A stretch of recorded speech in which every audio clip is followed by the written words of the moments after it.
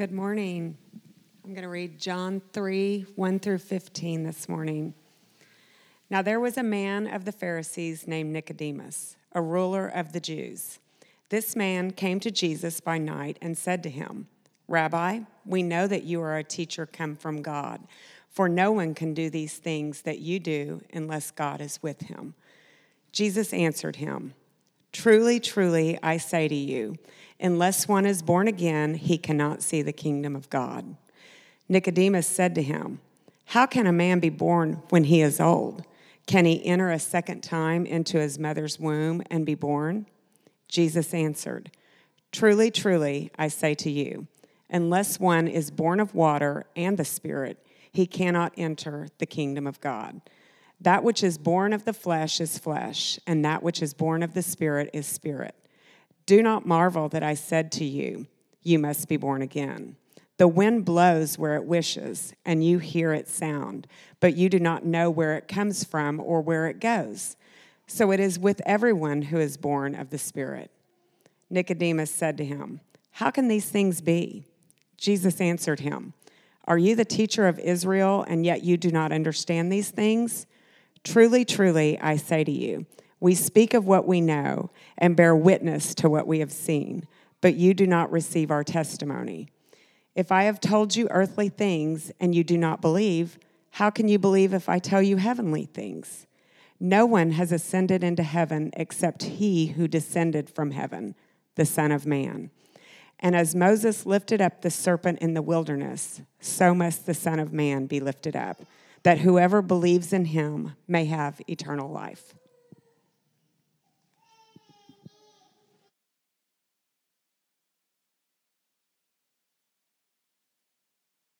With me that you move into a house and it has the most incredible window.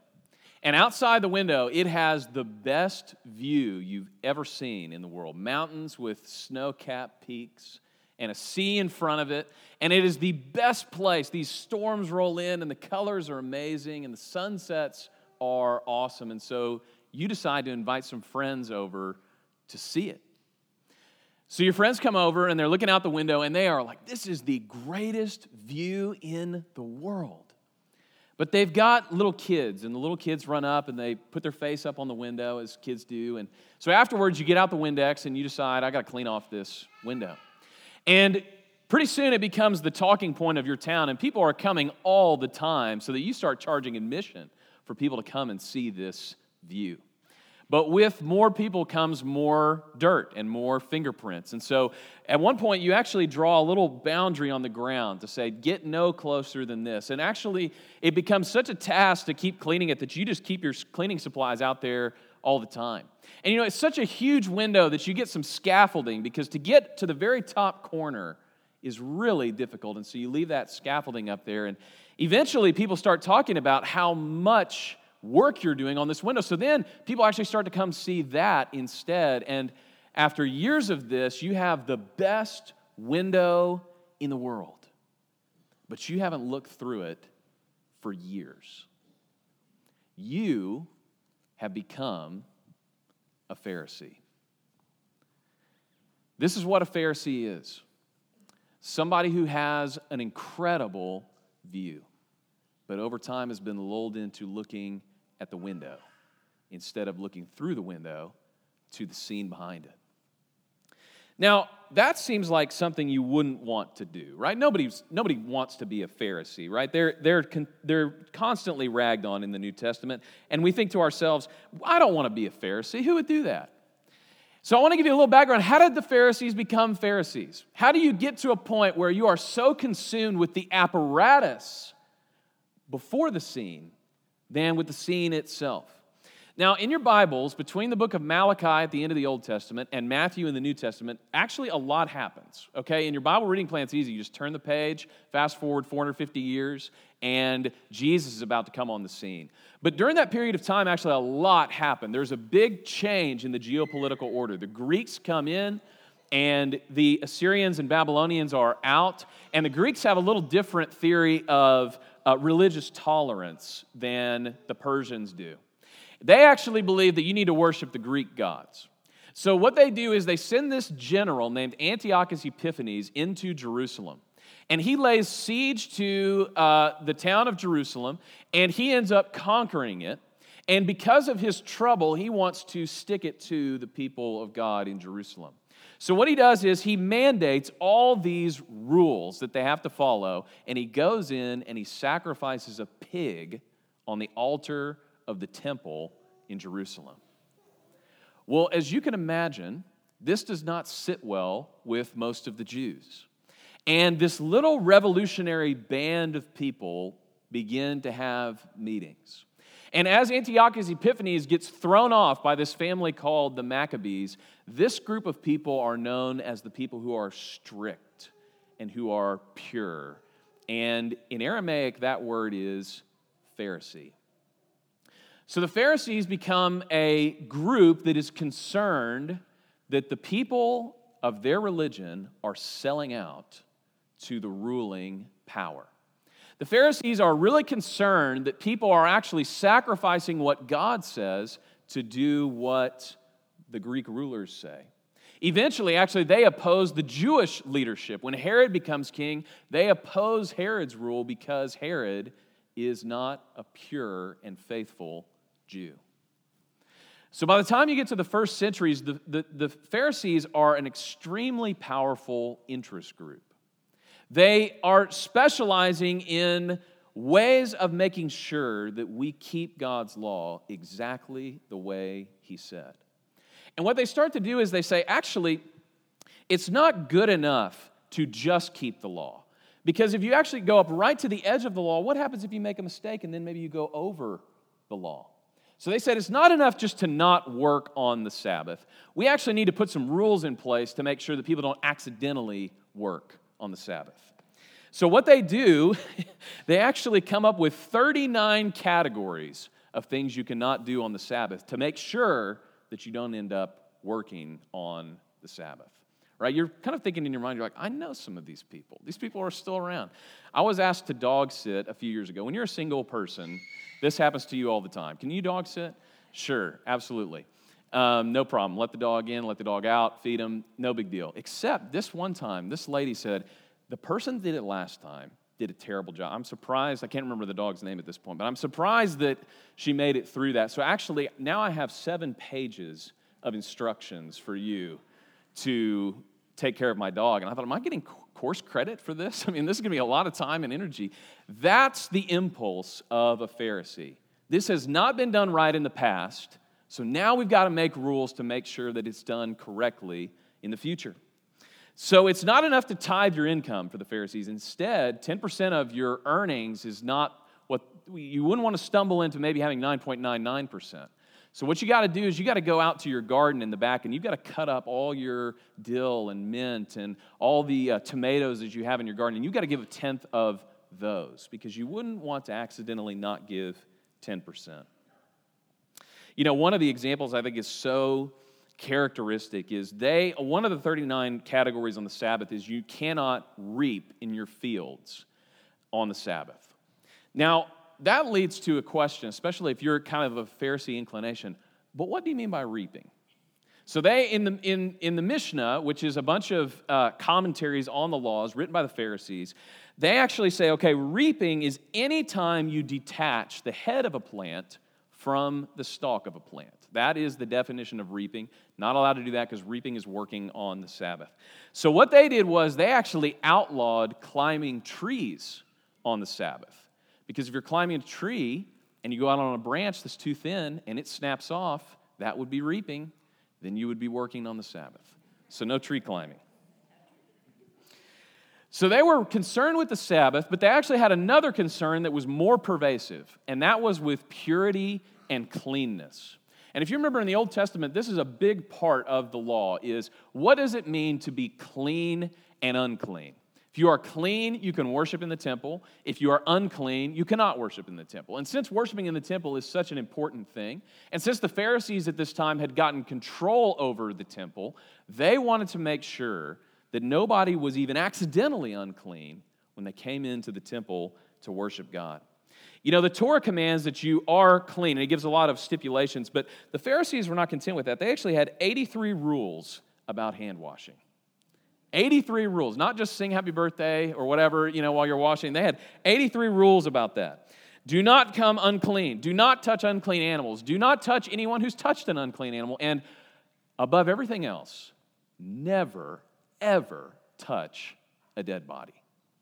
Never touch a dead body. That would make you unclean in the worst kind of way. So the scene we enter into in the first century is these are the religious leaders at the time. They're the ones with the prestigious jobs at the seminaries. They're writing the books. They are commanding the people to repent, to return to God, and to keep all of these rules. And Jesus really frustrates these people. Jesus comes along, and he and his disciples are hungry, and it just so happens to be a Saturday on the Sabbath, and they just go through the fields plucking off grain of wheat and eating it. They're like, have you ever read the Old Testament? You cannot do that. That's working on the Sabbath. He goes in, and they say, your disciples don't even wash their hands before they eat. Aren't you worried that they might be unclean? Jesus constantly pays no mind to the rules of the Pharisees, and because of that, they decide this guy has got to go. And in that context, late one night, a Pharisee decides to come and talk to Jesus. You notice in the first part of this chapter, in chapter 3 of John, verse 1, he tells us two things. There was a man of the Pharisees named Nicodemus. He's a ruler of the Jews. And he came to Jesus by night. So I've got a pastor friend who calls this story Nick at Night. And that really captures the two most important things about this story. Who is Nicodemus, and why did he come at night? So Nicodemus is a Pharisee, like I've described. He's one of the ruling elite. Their group is called the Sanhedrin. They become a big player later because Jesus is tried before the Sanhedrin. But I want to focus for a minute on why does he come at night? Why does he come to Jesus at night? Now, the regular answer is he wants to come secretly. And that might be true. It might be true that he wants to come in secret, but there's actually a couple more compelling reasons why he might come at night. Number one, the rabbis of the time, which would be Pharisees and scribes and religious rulers, would study the Torah at night. I'm going to tell you why they did this. Because in Psalm chapter 1, it says, "Blessed is the man who meditates on your law day and night." Okay? These people did not believe in metaphors, okay? They thought day and night means day and night. You will not be blessed if the sun is up and you're studying Torah, and then when it goes down, you don't study Torah. So you've got to study day and night. So they would have these evening study sessions where they would debate each other, they would comment on the text, they would memorize Scripture together. And I wonder if that was the time that Nicodemus came to see Jesus, because that's when they studied the law. Here's another reason.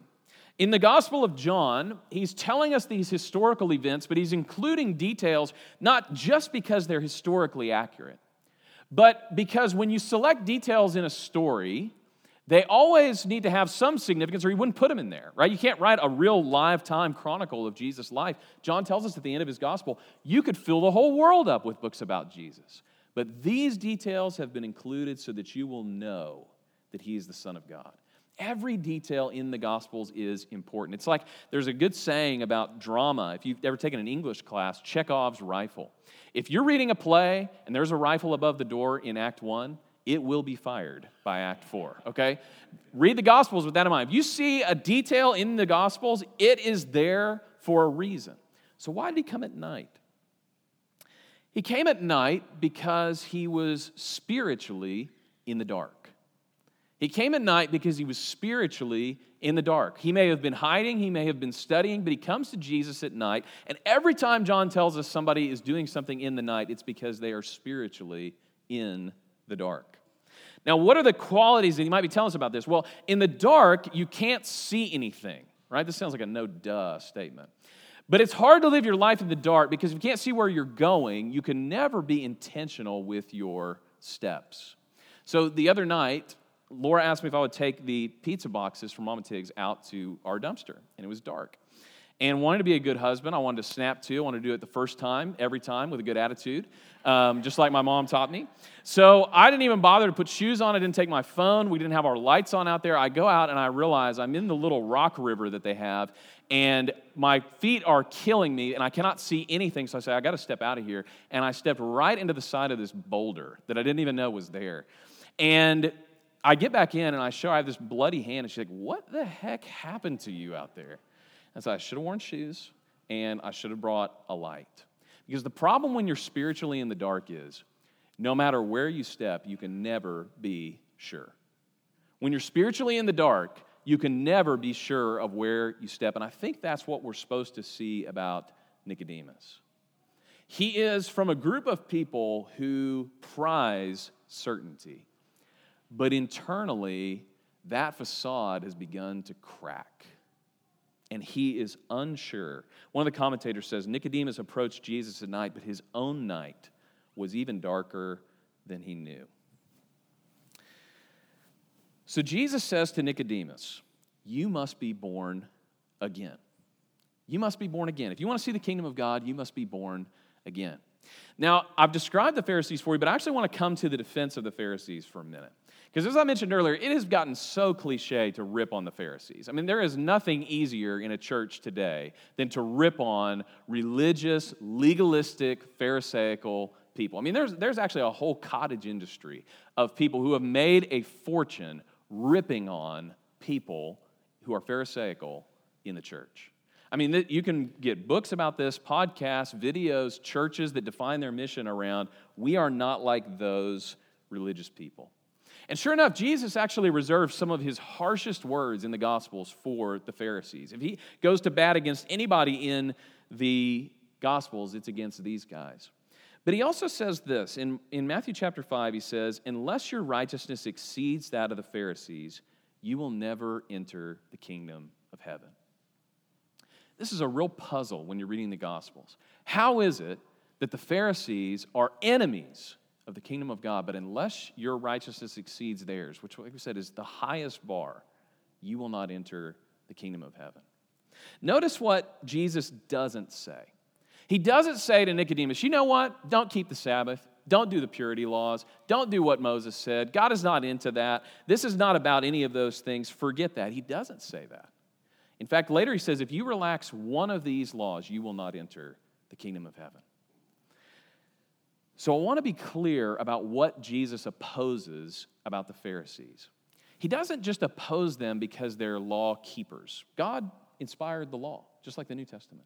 He doesn't oppose them because they're fastidious about details. He doesn't oppose them in particular because they're legalistic. He opposes the Pharisees because they're hypocrites. They actually can't live up to what they say they live up to. They've begun to focus and find their worth and find their value on the window and not the view. So Jesus says to him, you must be born again if you want to enter the kingdom of heaven. And Nicodemus, I want to stand up here for a minute. He's not as dense as he sounds in this dialogue, okay? There's some reasons why he says. So he says, you got to be born again. And Nicodemus goes, you mean like, how can a person enter into their mother's womb again? And you're like, dude, how are you not? I told you they don't believe in metaphors, but I mean, it's like, how are you not seeing this? This guy always speaks like this. But what Nicodemus was expecting was something very different than what he got with Jesus. He actually probably expected a Messiah to come. He was looking for someone like Jesus. But Jesus began to break all of his categories, and instead of rejecting Nicodemus outright, he actually wants to reform Nicodemus's religion. Actually, what he wants to do is he doesn't want to change what Nicodemus is doing. He wants to change Nicodemus himself. You must be born again. See, the answer to doing something wrong is not to stop doing it, it's to do it right. Okay, this is a really easy thing to do. If somebody does something the wrong way, the answer is not to just never do that thing again. It's actually to do that thing the right way. So the answer to eating tons and tons of junk food is not to stop eating. It's to eat good food, right? The answer to a legalistic interpretation of reading your Bible is not to stop reading your Bible altogether. It's to read it with the right heart. Okay, the answer to seeking after being seen to be a Christian, the answer to that is not to just swear off Christianity altogether. It's to be the kind of person that God designed you to be, with the heart that He gave you, with the spirit that is in you, to be the worshiper we see in the next chapter who seeks Him in spirit and in truth. So to that end, Jesus says two things to Nicodemus that we can learn from. He says, number one, the kingdom is here. Notice in the first part of chapter 3, Nicodemus basically says, how are you doing these signs and wonders? Nicodemus wants to know how Jesus gets his authority. And Jesus responds to him in a way that seems like it's a little bit disjointed. He says, I say to you in verse 5, unless one is born of water and the Spirit, he cannot enter the kingdom of God. And if you're reading this, you're like, what? How did we get to the kingdom of God? Where did this come from? What Nicodemus wants to know is, how do you have authority? And Jesus says, because I'm the king and the kingdom is here. The kingdom is here now. What was common among the Pharisees in the first century, and this is actually when we talked about the woman at the well in chapter 4 a couple of weeks ago, she had this same belief. It was that if you do the right things now and the kingdom comes in the future, you'll be in. That's the message. The kingdom is coming in the future, and if you do the right things now, when that time happens, you will be in. If the scales are weighing like this, good things, bad things, and they're on the good things side, when the Messiah comes, you are going to be in with the Messiah. So the woman at the well puts this really plainly. When Jesus says, I'm the Messiah, she says, I know that somebody is coming in the future, and then we're going to worship. And Jesus says, no, that time is now. Nicodemus says, how can you have all this authority like you run the place? And Jesus says, I do. The kingdom is here. The time is now. See, what Jesus did is he revises the way that we see the timeline of history. They thought time starts here, it goes all the way to the end, the kingdom will happen at the end, and then we'll live in paradise with God forever. What God did was He took the end of the timeline and He poked a little hole on Calvary, and they put a cross down there, and He took the end of the timeline up through the middle, and now the end of the ages is here. The end of the ages started 2,000 years ago when Jesus died and rose from the dead. The kingdom is here. The king is reigning, gradually bringing us to a place where He will come and gather us up and we'll live with Him forever. But Jesus says, you don't have to wait anymore. The kingdom is here now. Well, this would have flipped Nicodemus's paradigm on its head. If the kingdom is here now, I haven't had enough time to do good things. Right? This is like a pop quiz. I'm not ready for this. And Nicodemus is saying, okay, I've lived this great life, and you're telling me that the deadline has already passed. What Jesus says to him when He says the kingdom is here is the judgment has been made. Later in this chapter it says the verdict is in. A couple weeks ago I read you a quote from Tim Keller who says Christianity is the only religion in the world where you get the verdict before the performance. Every other religion in the world, you do the performance, and then at the end, the judge says, yay, nay, 1 to 10, is it good, is it bad? But actually, Christianity is different. The verdict is already in. You are in the darkness, but the light is shining. Will you walk in the light, or will you walk in the darkness? Jesus puts it another way here. He says, you must be born of spirit and of water. This actually means that there's nothing that you can do to earn God's favor. If you are in Christ, you have it. If you are out, no matter how many good deeds you do, you're not in it. So Nicodemus must have been thinking to himself, is it possible that I can be reconciled to God now? Jesus uses a metaphor at the end of this story. In verse 14, at the very end of what we read, Moses lifted up the serpent in the wilderness. And so must the Son of Man be lifted up, that whoever believes in Him may have eternal life. There's a story in the Old Testament in the book of Numbers. The people of Israel are rebelling against God, as they do constantly. And so they are punished. And these serpents, these flaming serpents, aren't you glad that God's kind of changed a little bit of the way that He judges us now? I mean, flaming serpents begin biting people. And they get sick, and if they don't do anything, they're going to die. And what God tells Moses to do is to take this serpent up on a pole. And actually, you see this now. It's a healthcare symbol. And this is where it comes from in the book of Numbers. If you look at the serpent on the pole, you will live. But if you do anything else, you will die. And Jesus says there's a new sign. The cross of Christ lifted up on Calvary, if you look to him, you will be saved.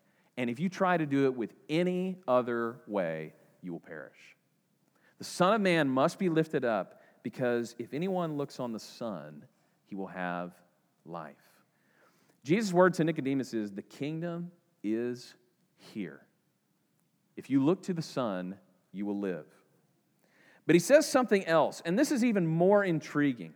This is the brilliance of what Jesus is saying, because if you hear that, you say, okay, that's great, and that's very ethereal, and that sounds good in principle, but how do you do it? How do you look at the snake? Let's put this on the bottom shelf. How do you get to be born again? And so Jesus says to him in the middle of this dialogue, he says, that which is born of flesh is flesh, and that which is born of the Spirit is spirit. And do not marvel that I said to you, you must be born again, because the wind, and there's a pun here, the word for wind and the word for spirit are the same word. So the wind blows wherever it pleases, and you hear its sound, but you don't know where it comes from or where it goes. And so it is with every person who is born of the Spirit. So not only is the kingdom here, but you must be born again. Now, the Bible describes God as our Father over and over and over again. And part of the reason it does that is because he has the authority over his family. That's one of the reasons. Part of it is we get to join a family that will endure forever. That's one of the reasons. But there's another reason. And that is that God is our Father in the way that if you are in Christ, you now have his DNA. You actually are in his family. And when you're born, you don't get to pick who your parents are, right? But you take on their traits. Okay, this is one of the things I always loved about doing college ministry and being a youth pastor for years. You get to know all the kids, and then at some point their parents come and you say, yeah, I totally get it now. Because like it or not, you resemble your parents. Not just physically, but you actually begin to act like them. The way that you were raised, the traditions you have, the things that you say, the way you react when things don't go right, those come from your parents. And you don't get to pick your earthly parents, but your heavenly Father picked you. And he says, if you want to be born again, you will actually be born again of a new spiritual DNA. And in 1 John, John makes this point explicitly. He says, you know how we know who are the children of God? Because they look like him. You know how we know who are the children of God? Because they do what he does. They serve other people. They love other people. They walk in his commandments. They take on his resemblance in the world. And so Jesus says to him, actually to be born again means to live in the image of God that you were created to live in. You know, there's this passage in Ezekiel that Jesus is referencing. Actually, the only time in the Old Testament you see spirit and water connected like this is in Ezekiel chapter 36. And in Ezekiel, he says, here's what's going to happen when the Messiah comes. I'm going to give you a new heart. I'm going to sprinkle you with clean water. I'm going to give you a new spirit. And what that spirit does is it obeys the commands of God. So here's what happens. On your own, you can never attain God's standards. You can never love him the way that you are commanded to. You can never love other people the way that you're commanded to. If you are doing it on your own, you will never be able to do that. But what Jesus says is, but if you are born again, if you look to him and you have the Spirit in your heart, you can't help but obey him. You can't help but look like him. You can't help but love other people, because when God puts his Spirit in you and recreates you, you act like a child of God. So here's the big enigma for somebody like Nicodemus is, it's not that what you were doing is wrong, it's that the person doing it was the problem. And I will make you a new person. And in Romans 15, Paul says, and you will become a law keeper in the law of love. Well, Ezekiel proves this point in the next chapter, and maybe the most famous part of this section of the Bible. He goes out to this valley, and the Spirit comes to me and says, I want you to preach to this valley. And there's a bunch of dry bones. So he goes to this graveyard. He says, I want you to preach to those bones. And you got to be thinking Ezekiel was like, what is going on here? So he gives some sermon to him, and all of a sudden the ground starts rustling. And the bones begin to stand up. It's the greatest Halloween ever. tendons begin to, and skin and hair and everything. And all of a sudden, Ezekiel looks out, and because of the word of the Lord, you have a living, breathing army of people ready to do the will of God. And Jesus says, if you are born again of spirit and of water, you will be like those people, raised from the dead, ready to walk in the newness of life. As you can imagine, Nicodemus' mind is kind of blown by this conversation, and he doesn't get it at first.